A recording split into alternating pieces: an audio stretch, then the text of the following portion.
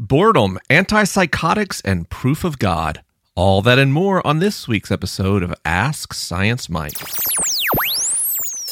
You got questions, he's got answers. Even though he may not understand, he'll talk anyway. You got problems, he won't solve them, but he'll talk and talk and talk until he's blue in the face. Science, faith, and life. Ask Science Mike. Welcome to Ask Science Mike, the weekly podcast where I answer your questions about science, faith, and life.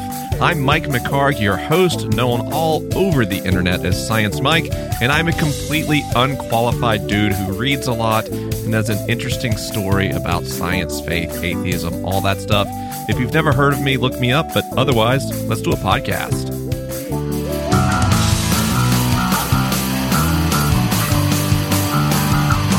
Hi, Science Mike. This is Danielle from Canada, long-time listener, first-time caller. I was calling to ask about what the effects of antipsychotic drugs could have on the brain's ability to experience God. Meaning, can the way that the drug operates suppress religious experiences? Thank you. Well, Danielle, congratulations. This was, without question, one of the hardest questions that I've had to research in quite some time on Ask Science Mike. For those of you who may be new to the program, it's a new year. You may be finding a new podcast. This is a show where I do my best to answer questions about science, about faith, and then just sort of general life questions from the perspective of someone who loves science and is a non-scientist, but does get rave reviews from scientists whose work has been featured on the program. And I always look for some evidence-based support for my answers on questions involving science.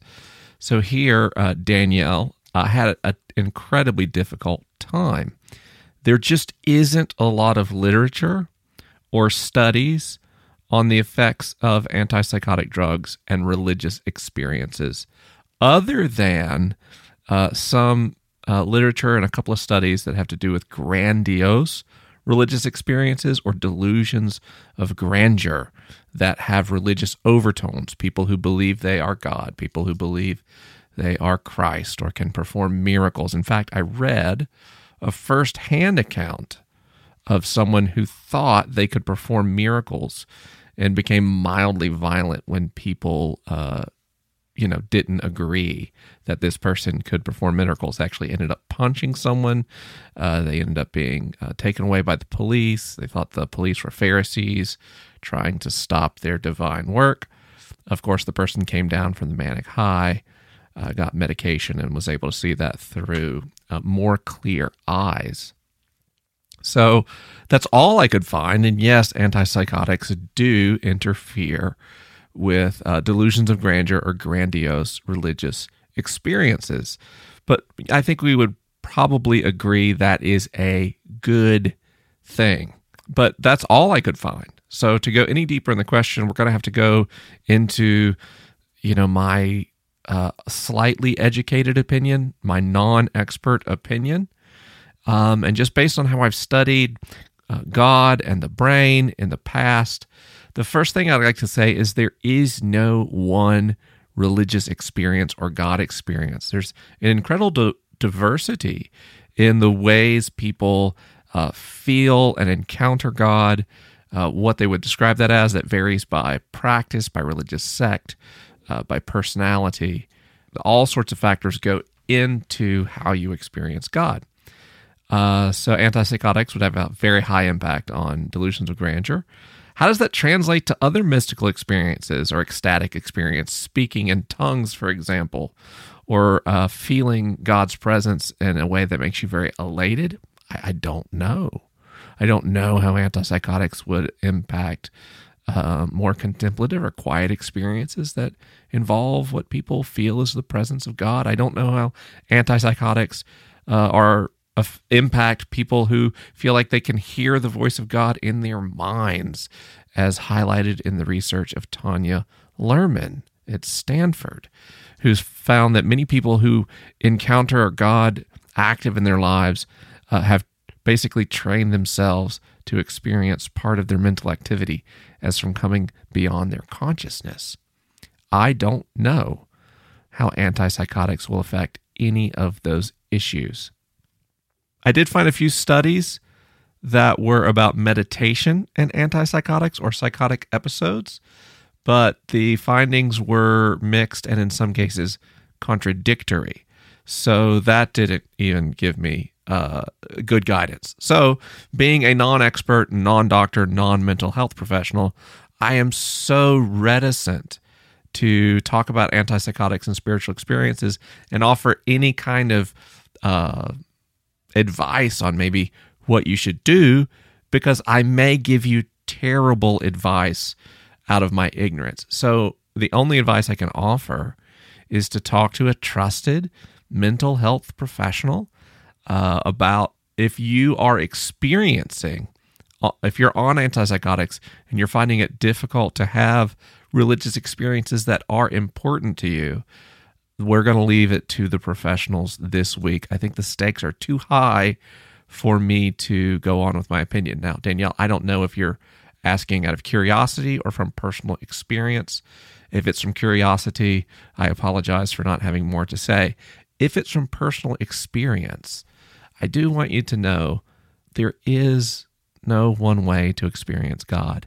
And if you found on the other side of some treatment program that involves antipsychotics that you can't have religious experiences that you once valued, but these medications are treating the symptoms or the profile of difficulty you were having before, then I think it's okay to grieve the temporary loss of that type of religious experience and then to look for new ways to find the presence of God in your life, if that's something that's important to you. If these medications are working for you, let them work.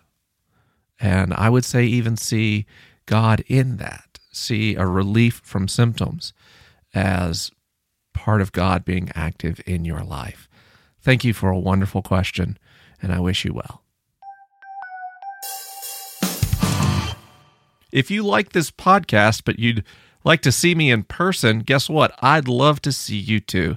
And in February, I'm going to be at 3 different places on 3 different dates where we could see each other and, you could see what Ask Science Mike is all about. So February 7th, I'll be in Orange, California doing an Ask Science Mike Live. February 10th, I'll do an Ask Science Mike Live in Cincinnati, Ohio.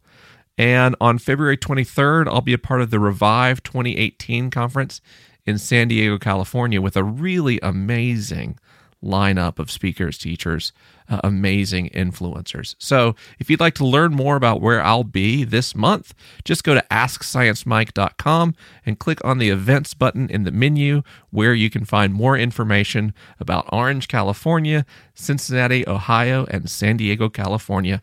I'd love to see you soon. Our next question came in via email, and it reads, I used to think there was evidence of God, even with just the unseen eye, and that all men are without excuse because God makes himself known. But now, after beginning to understand natural selection, evolution, etc., there seems like there is no evidence for a God. I hear atheists use this phrase a lot, that there is simply no evidence for a creator. What evidence do we have that would support a creator, if there is any? Well, thank you for your question. The first thing I want you to know is that a lot of people have this question. You might have grown up in a religious context or a faith community where people didn't express these kinds of doubts about the existence of God. But you are not alone. This podcast started because I faced that same kind of situation in my life. And there's a great temptation among Christians to offer easy, pat answers about the existence of God, and I can't do that. Honestly, this is a question that I still wrestle with in some ways. Now, if you're new to my work, you may not know that In September 2016, I released a book called Finding God in the Waves, and that book is my story of growing up in the Southern Baptist Church and then going through the same kind of doubt that you're going through now. I ultimately became an atheist and was an atheist for a couple of years before I had a mystical experience that caused me to search for God in a new way. And it's a pretty well-known story among people that follow me. So if you're interested in hearing more about that, I did an interview with Pete Holmes, for example, or I host another podcast with a friend of mine called the Liturgist Podcast, and episodes 6 and 7 go into detail in my story. But my story won't really help you answer any of these questions. It will just make you feel less alone. So I'm going to read a little passage to you now from my book, Finding God in the Waves, and this chapter is called Einstein's God. When someone says, "I believe in God," they're being vague. It's a necessity when people discuss God. They're often working from a false assumption that we all mean the same thing when we say God. It's a reasonable assumption. Most words that are used as commonly as God have meanings we all agree on. You don't see heated Facebook debates over the meaning of the word chair or what chairs mean in our lives today. But God is a complicated idea, historically and philosophically, and there are an incredible number of definitions for who or what God is. Consider this. There are atheists who lack belief in any God or gods. There are anti-theists who assert that belief in God is harmful. There are agnostics who say that they don't know who or what God is. There are pantheists who say that the universe is God. There are deists who say that God made the universe, but that God does not intervene in the universe anymore. There are non-theists who find both atheism and theism too limiting. They believe God is real, but beyond any human understanding or definition. Then there are theists who say that God is a being with specific will, agency, and a plan for humanity.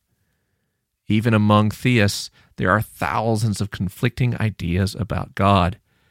The world's 3 largest monotheistic religions all point toward the God of Abraham, but they disagree wildly on God's character and what his or her plan for humanity is. Each of these theistic religions is subdivided even further into countless sects that disagree about what or who God is. And let's not forget polytheists who believe that there are many, even countless gods out there. The point here in this book is that there is no single understanding of God that is universal. And even when you say a creator, what do you mean by a creator? Do you mean that the universe came from something? Because we know the universe did in fact come from something.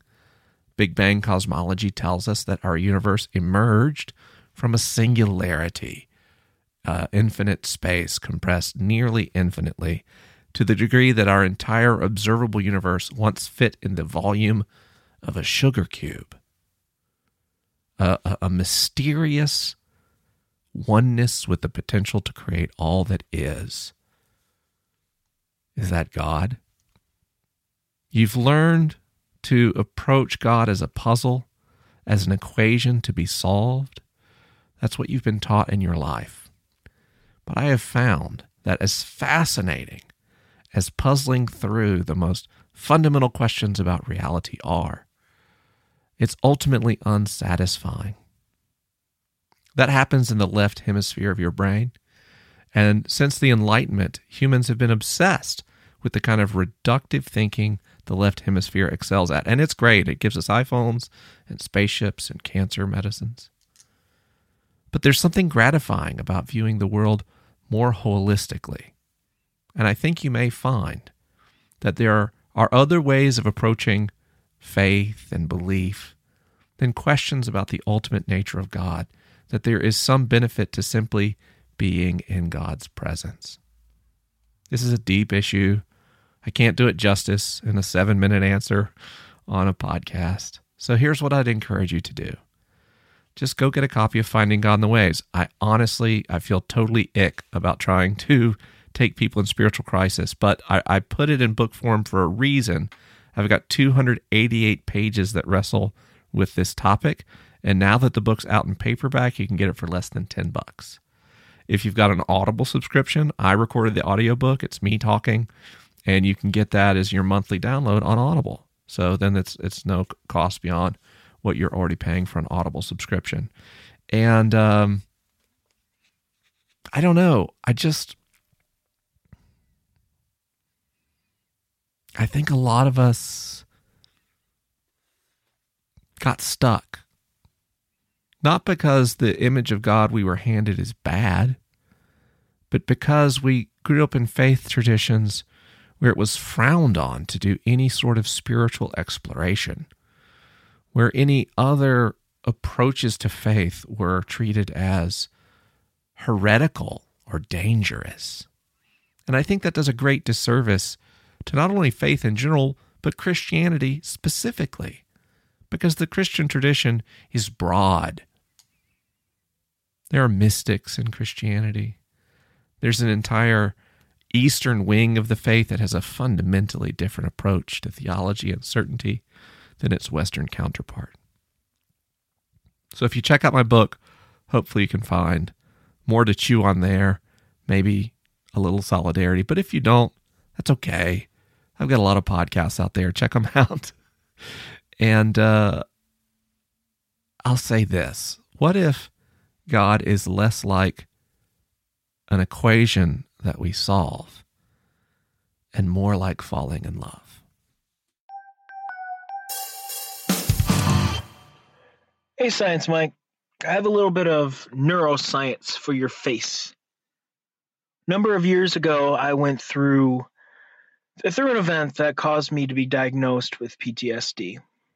Now, about 8 years later, I feel like I've dissected the majority of those events, and I'm relatively okay with those things. However, the way I think about the world has changed a lot since then. And I've noticed a few of the things I used to love are less interesting to me. Largely things that I deem simple or less mentally intensive tasks. Now, before I probably wouldn't pick up a book by Kierkegaard or Schopenhauer or neuroscience. I probably would have picked up a light novel or a feel-good Christian book, but those kind of things have very little interest for me now. And that might be better for learning in the long run. However, even things like watching a lighthearted television drama or watching a sunset have also become more difficult for me. I'm thinking the areas of the brain that are responsible for critical thinking or narrative thinking have become more thoroughly developed. The areas of the brain responsible for presence or a sense of awareness have become less developed as a result of thinking critically about things. And I practice mindfulness on a regular basis. But I was hoping you could suggest perhaps some more recommendations for things I can do to help myself be okay with doing simple tasks. So maybe dishes aren't as agonizing, or doing laundry doesn't seem like my mind's melting out my nose. Anyway, thank you, Science Mike, for all you do. God bless. Well, if you wouldn't have mentioned PTSD, there were parts of the question that I thought I could have asked myself. I am no fan of sitcoms or television. Drives me crazy to sit and watch TV. I tend to read 10 to 15 nonfiction books for every novel I can touch. And the novels I like tend to be hard sci-fi. I especially enjoy books in which the author took the time to calculate actual orbital trajectories and orbital mechanics in order to create the plot of the novel. I'm a real nerd, so I can relate to a lot of what you were saying there. And I don't know if what you're describing is related to PTSD specifically, or perhaps is just what happens when we grow in response to trauma and pain. It sounds to me like you're growing and changing as a person. Sometimes it takes something terrible to get us out of a rut, but once we're out of that rut, we see the world in a whole new way. That has certainly happened to me in my life. The books I enjoy today would have frankly been beyond my comprehension in my early 20s. And that's because my whole worldview collapsed. And when my worldview collapsed, I stopped putting boundaries on my thinking and experienced tremendous growth in my life. I used to love sitcoms. And now, it's not that I hate sitcoms. It's just that I know I've only got so many grains of sand in the hourglass, and I don't want to spend them listening to a laugh track. Now, that said, I do watch sitcoms. I watch simple television programs, kind of in your parlance, but I do that as a social activity with my family. If my wife and children want to watch a television program, I can sit and enjoy it, but I don't watch the TV as much as I watch them. That's when I'm present. I'm not always. Sometimes I stick my nose in my phone and listen to you all say things on Twitter. It just depends on how the day has been. I'm dealing with changes in my life. I had a motorcycle accident a couple of years ago, and my mental stamina has changed. My endurance has changed. My temperament has changed. No one can tell on stage or on the podcast, but people who spend a lot of time with me notice an edge that didn't used to be there, an impatience. My point is not to center your question on my experience, but to relate to you. We grow and we change because we are dynamic creatures, not static. So, of course, your brain has changed. Of course, some parts of the brain would be structurally different or richer than they once were. There's a saying in neuroscience that neurons that fire together wire together. Your new interests have created neural pathways in your brain. They've created literal structures in tissue that help you understand what you once could not. Now, let's start by not judging your experiences so much. Why deem things as simple or not? Practice non-judgment and see how that helps you to relate. In my life, I used to think dancing was stupid and anyone who danced looked silly. And then someone taught me to dance. And I love dancing now. It's one of my favorite things. I used to hate pop music. I couldn't stand pop music. I only liked, alternative music or classical or jazz. But now I love pop music. Why? Because I saw my children sing in pure celebration of life using pop music. I saw what was under the thing I had deemed too simple to be interesting. So start by not judging your experiences so much. Practice non-judgment. That's part of mindfulness. And once you're not judging, great. Really be intentional on mindfulness. Now, I don't think it'll work with a sitcom, but you mentioned dishes specifically. Why don't you try to wash dishes very slowly? Make slow, deliberate actions and really anticipate each step. When you turn the water on, run your fingers through the stream of water. Feel it warm up. Pay attention to how it feels. In my experience, suds are delightful.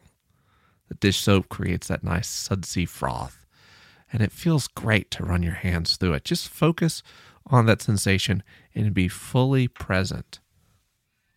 I've actually found that if I get too present in washing dishes, that in time my back will alert me that I have spent too much time enjoying the warm water.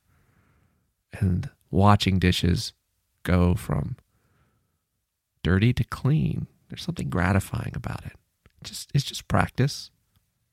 It's just practice. The same is true of a sunset.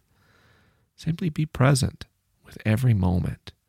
Treat it as a meditation. When you notice thoughts or feelings appear, acknowledge them and return your attention to that sunset. Anytime you notice your attention shift, just gently return it to the sunset. This is the power of mindfulness. This is the power of a contemplative faith, is the ability to be present and to find enjoyment and joy and grace in all things.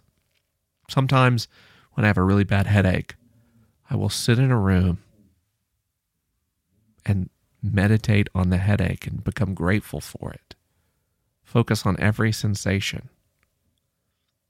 It's hard to work with a terrible headache, but sometimes instead of just suffering, I explore it.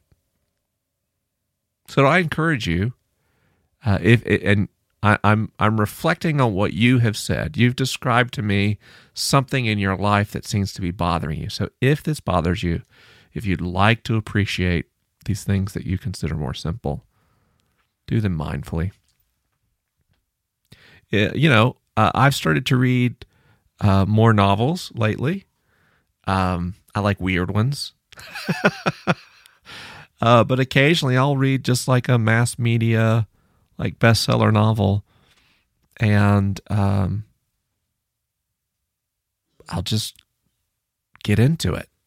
It takes work, right? I have to continually kind of practice that intentional, non-judgmental posture. I have to reassure myself that I'm not wasting my time. But after I learned that, I think,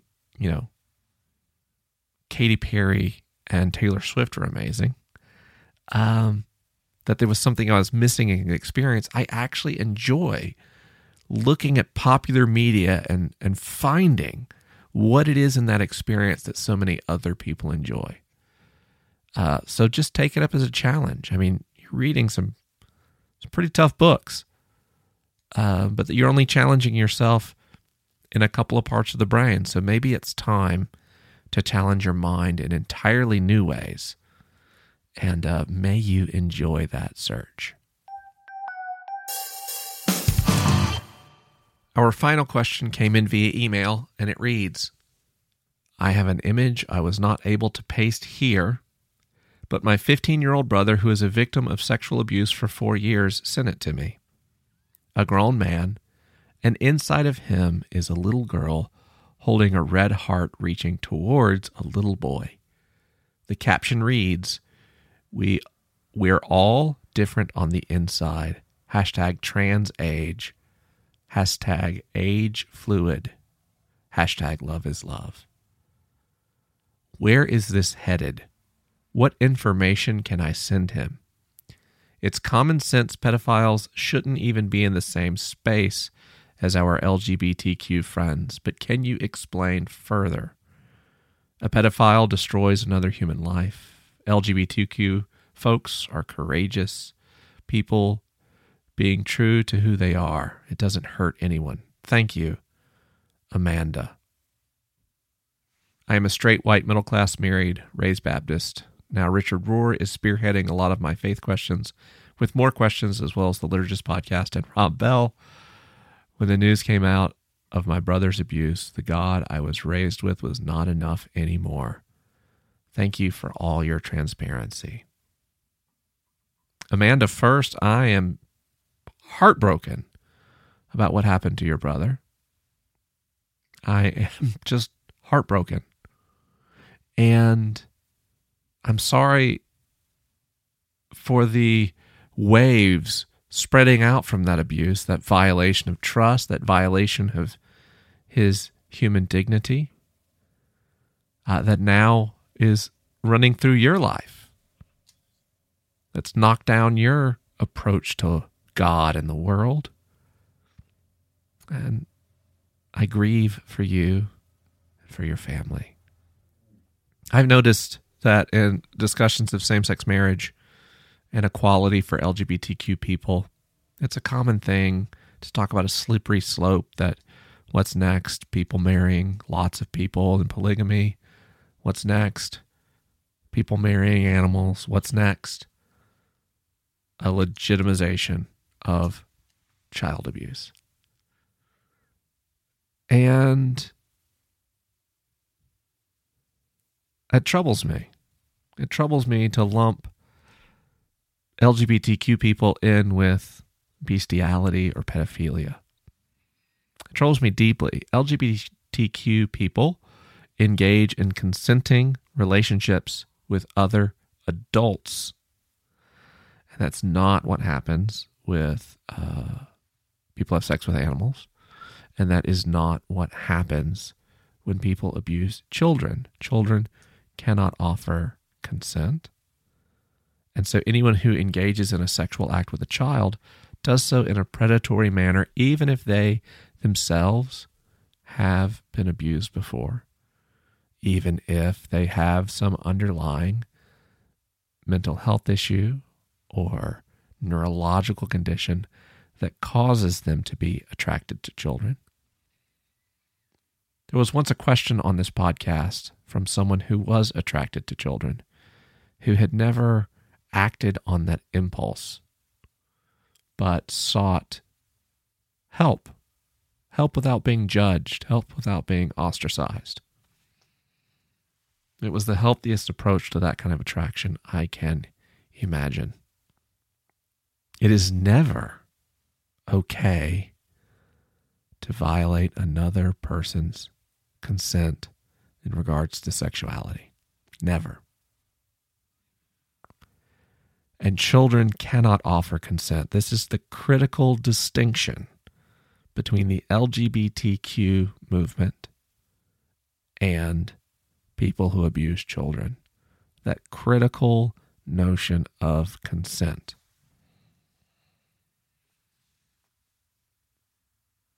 I think religious people too often cause harm by centering all decisions about sexuality on religious conditions and rules, by equating all sins as equal. If in the eyes of God, stealing a candy bar, killing someone, and raping a child are equal, what kind of monstrous God is that? It's time for us in our churches to include consent in a discussion of sexual behavior. We have a rampant problem with consent violation in our society. Women are frequently sexually assaulted and harassed. Men are also sexually assaulted and harassed. And it seems statistically that children are frequently sexually assaulted and harassed. We've got to start talking about consent in all contexts of sexuality. Now, if people are placing additional boundaries beyond consent in their religious sect, whatever. But we cannot, in good conscience, even a conservative person, compare lesbians and bisexual people and gay people, members of the trans community, queer people, intersex people with pedophiles, because one set are in a genuine pursuit of mutual love and affection, and the other group are predatory. Now you say, where is this going? Where's this headed? This is headed wherever we allow it to head. Humans create human society. There was a time when it was morally acceptable and kind of fun to boil a cat in oil on a Friday night at a gathering, a public gathering. That was just a kind of a party. Now we've said that is unacceptable. There was a time when it was acceptable and encouraged to stone gay people, to literally kill them for who they are.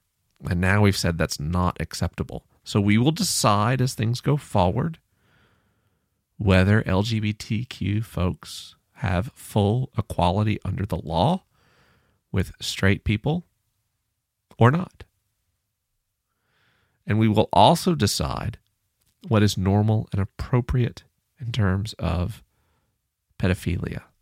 There have been times in Western civilization where pedophilia has been much more tolerated than it is now. I am encouraged that we have moved away from an acceptability of adults engaging in sex acts with children.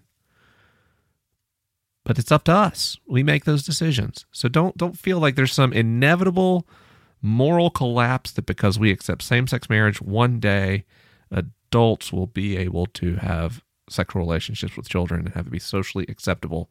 It's not true. We make that decision together as a society. And I will continue to advocate for the full inclusion and legal equality for the LGBTQ community.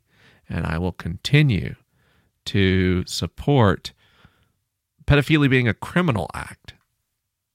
Although I would much prefer a restorative justice approach to pedophilia. And I also prefer that we stigmatize it less for people who have never committed a sex act with a child to be able to ask for and receive treatment without destroying their life. I think some of this is a monster of our own making. So I have compassion for people who, because they were abused, are attracted to children. And I think they should be able to access treatment without judgment. But I don't think that love is love when it comes to sex acts between an adult and a child. I had the pleasure of touring the United Kingdom and the Republic of Ireland in the fall and winter to support Finding God in the Waves in its UK release. And at my Ask Science Mike London event, I met a man who is an artist. His name is Harris. And Harris took some photos at that event, and they were gorgeous. And we were talking about his other work, and he mentioned that he's a poet.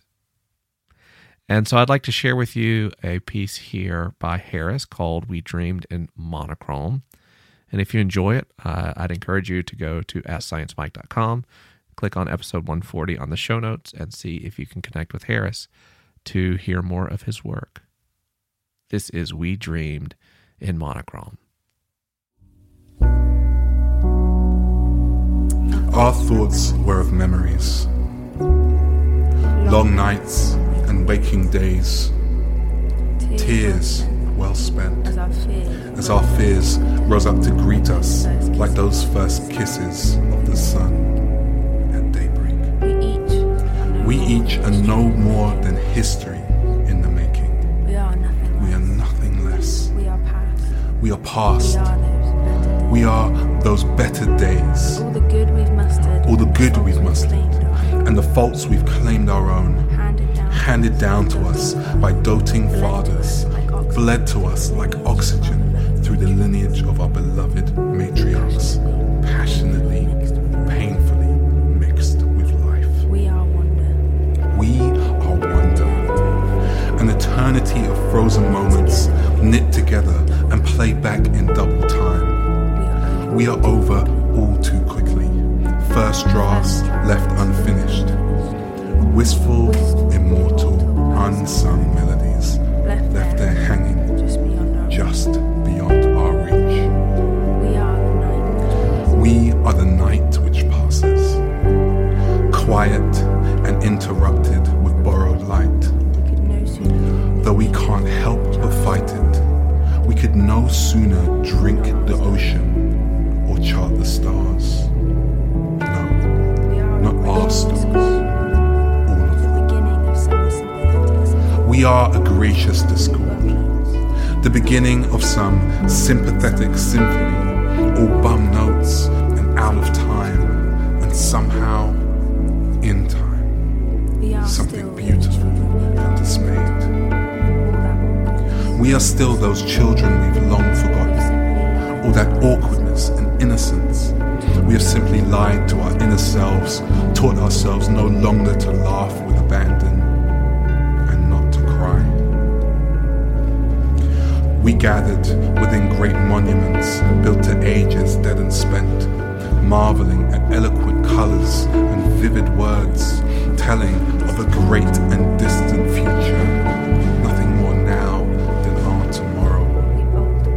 We balked praise at lovers fully pressed, lives deep as reservoirs that have set the earth upon its axis, at bravery and treachery, at candor and mistakes, at those beacons of our human race who have told their stories and had their stories told, that we have set our backs to what we've known and fixed our eyes on late horizons, calling for some internal camaraderie with our thoughts, harking to these great memories, all their nights and aching days, their tears well spent, as our fears rise up to break over us like waves. We each are no more than history in the making, though we seldom see it, chasing dreams of those who've gone before us to make the world a better place, by some internal strength we each do own, buried deep inside our human code. This great potential left untapped until we see the limits self-imposed, until we see that though we've dreamed, all the while we dreamed in monochrome. Beautiful. That was We Dreamed in Monochrome. Thanks for listening to this week's show.